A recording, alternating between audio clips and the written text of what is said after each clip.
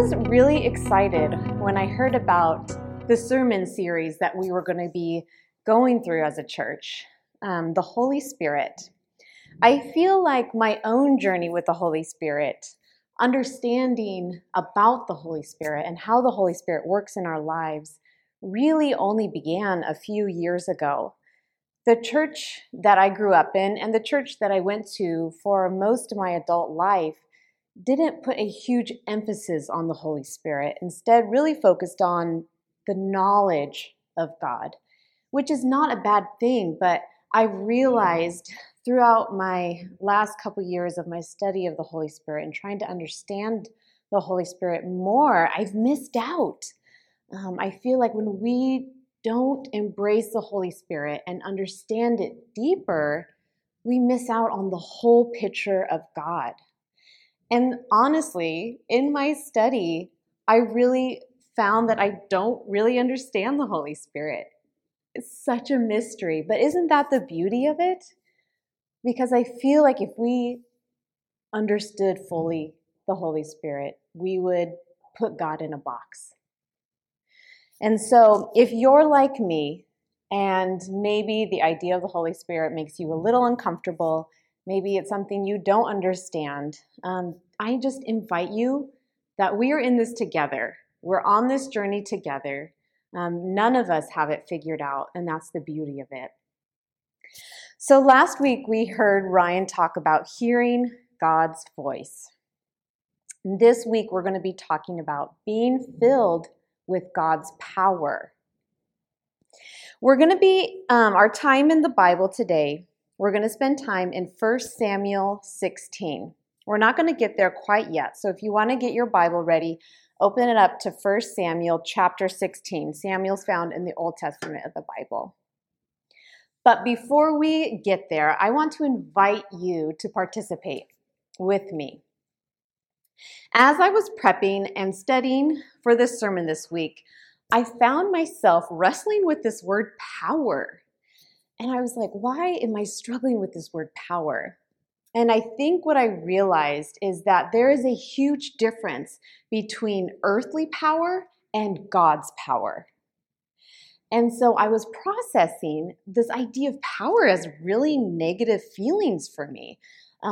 When I think of the word power, I think of control. I think of oppression. I think of glorification of oneself.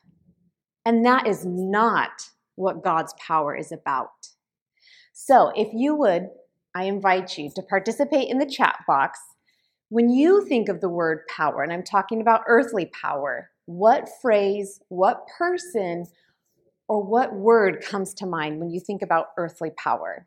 So I'll give you a few moments to think about that, but put that in the chat box. I'd love to hear what you have to say.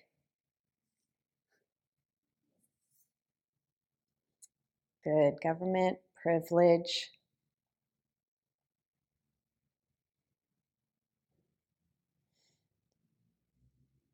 Domination, control, manipulation, fear, status, president. These are all so good. And that is exactly the feelings. And feel free to continue to put them in the chat box. But those are the feelings that I was feeling too. And so I had this weird feeling of like, okay, well, that's earthly power. What is God's power? And so for a moment, I want you to reflect. And when you hear the phrase God's power, what comes to mind when you hear God's power? What phrase, what word, what image comes to mind when you hear God's power? My son put electricity, healing, harmony, omnipresent, purposeful, creation. God's power is freedom to live in peace. Oh, I love that. Sovereign, absolute love, transformation. Oh, amen. So keep them coming if you want, but you can see the difference. So I want to make sure we make that clarification that today we are talking about God's power. And God's power, when he uses it in people, the sole purpose of it is to bring glorification to God. That is the sole purpose of being filled with God's power, is to bring glory to him, that he may be glorified. So when we dive in today, I just want you to keep that in mind, those words that came up in the chat box, what it means to be filled with God's power is to bring glory to him. So turn with me, if you will, to 1 Samuel 16. I'm going to give a little summary, and then we're going to jump in at verse 11. So the background is Saul is king of Israel, and he is not following the Lord anymore. And so Samuel has been charged with finding a new king of Israel. And the Lord tells him it's going to be one of Jesse's sons. So he makes the trek to Jesse's and asks Jesse, line up all your sons. And so Samuel goes to each son and asks the Lord, is this him? Is this him? Is this him? And the Lord says no. And finally, there's no more sons. And Samuel, this is where we pick up in verse 11. So he asked Jesse, are these all the sons you have? There is still the youngest, Jesse answered, but he is tending the sheep. Samuel said, send for him. We will not sit down until he arrives. So he sent and brought him in. He was ruddy with fine appearance and handsome features. Then the Lord said to him, rise and anoint him. He is the one. So Samuel took the horn of oil and anointed him in the presence of his brothers. And from that day on, the Spirit of the Lord came upon David in power. I love this story for so many reasons. First of all, I love that David's own father, Jesse, could not fathom that the Lord would have chosen him to be filled with God's power. He didn't even call him to bring him in to see if he would be the one. He was the youngest. He was with the sheep, a lowly position. He has no status in the family. And yet God saw him and chose to fill him with power. When everyone else overlooked him, God said he will be filled with power. And the story of David and Goliath. So I feel like this story in many ways has become a fairy tale. If you've grown up in church, you've heard this story over and over again, and you realize it may have lost its power over the years of how awesome this story is. So here we have David, the young boy, going to fight an incredible soldier in the Philistine army. No one else in the Israel army would even come close to fighting this guy. And here's David, a young boy with no armor, no sword, goes up to Goliath with stones and a slingshot and defeats him. It doesn't make sense. The only way it makes sense is that he was filled with God's power. And that story was not to bring glory to David. That story was to bring glory to God, to point and say, he is the one true God, and he is all powerful. But I wonder, in that time and day, in the Israelite army, in David's own family, he was overlooked.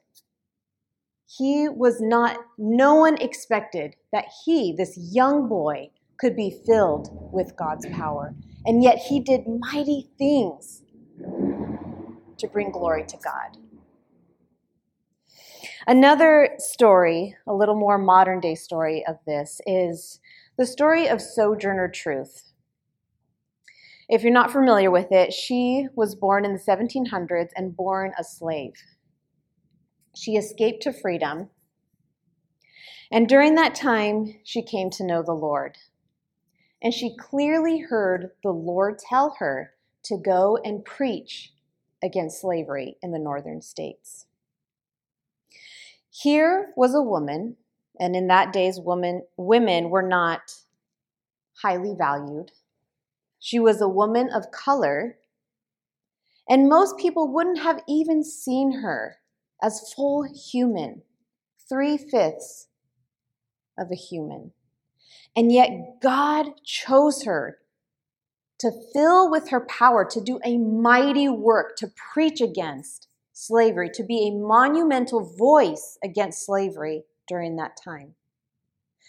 I just would like to reflect and think back. If I was a person in that time, would have I overlooked her? Would have I cast her aside? Because I would not think she does not meet my credentials of who I believe can be filled with God's power. I just wonder. And during this message prep time, I was just evaluating my own heart and what my beliefs are and who I believe can be filled with God's power. What are the credentials I think people must have? What seminary do I think they need to have attended? What do they look like? What do they talk like? And one thing that came to mind consistently were these little churches in my neighborhood. So my family and I live in the Lowell community, and walking distance from our house, there are about 3, what you would call like just storefront churches, these tiny little churches in our neighborhood in a tiny room. But there's 3 or 4 of them around the neighborhood. And I thought they were brought to my mind, and I thought, do I believe God can use them in a mighty way? Do I believe they can be filled with God's power to do a mighty work in our community? And it was so convicting to me because deep down, I don't know if I believe that. And that is ugly. And I was embarrassed to admit that.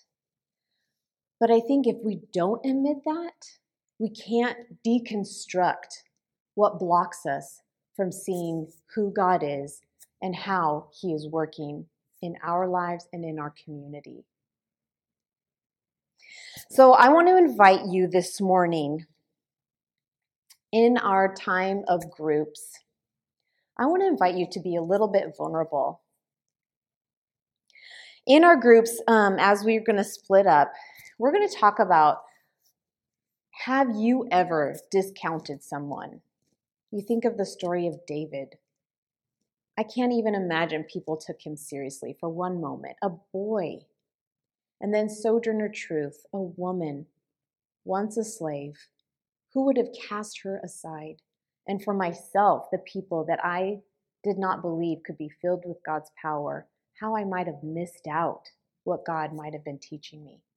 So in our groups, I want to invite you to be a little bit vulnerable and think about, have you ever discounted someone or discredited someone, not believe they could be filled with God's power because they don't meet your criteria? And then also another question is, how have you seen God's power work in your life? How have you seen God's power work in your life? So we're going to break out into groups, and I do invite you to be vulnerable, because I feel like as we are vulnerable with each other, that allows for so much growth and so much opportunity to know God on a deeper level. So we'll break into groups. Welcome back. I hope you had a rich time in your groups. And I really hope that you were able to be a little vulnerable. Really, what I want us to take away with today is the idea that when we discount, when we disqualify people from believing that they can be filled with God's power, we miss out. We miss out on what God is doing, what God wants to teach us. So I invite you this week, be open. Be open to who God may be using in your life. Is it a neighbor? Is it a coworker? Is it someone in your family?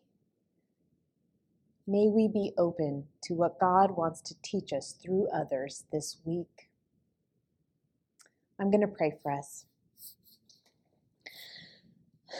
Lord, we are so thankful for who you are. We are so thankful that you continue to bring people into our life, to use them in a mighty way. Lord, we are so thankful that you fill people with your power to do mighty things so that you may be glorified, Lord Jesus. May our eyes be open this week. May our hearts be open this week to who you are using. May we lay down our own prejudices against others. May we see others as you see them, Lord. We love you in Jesus' name. Amen.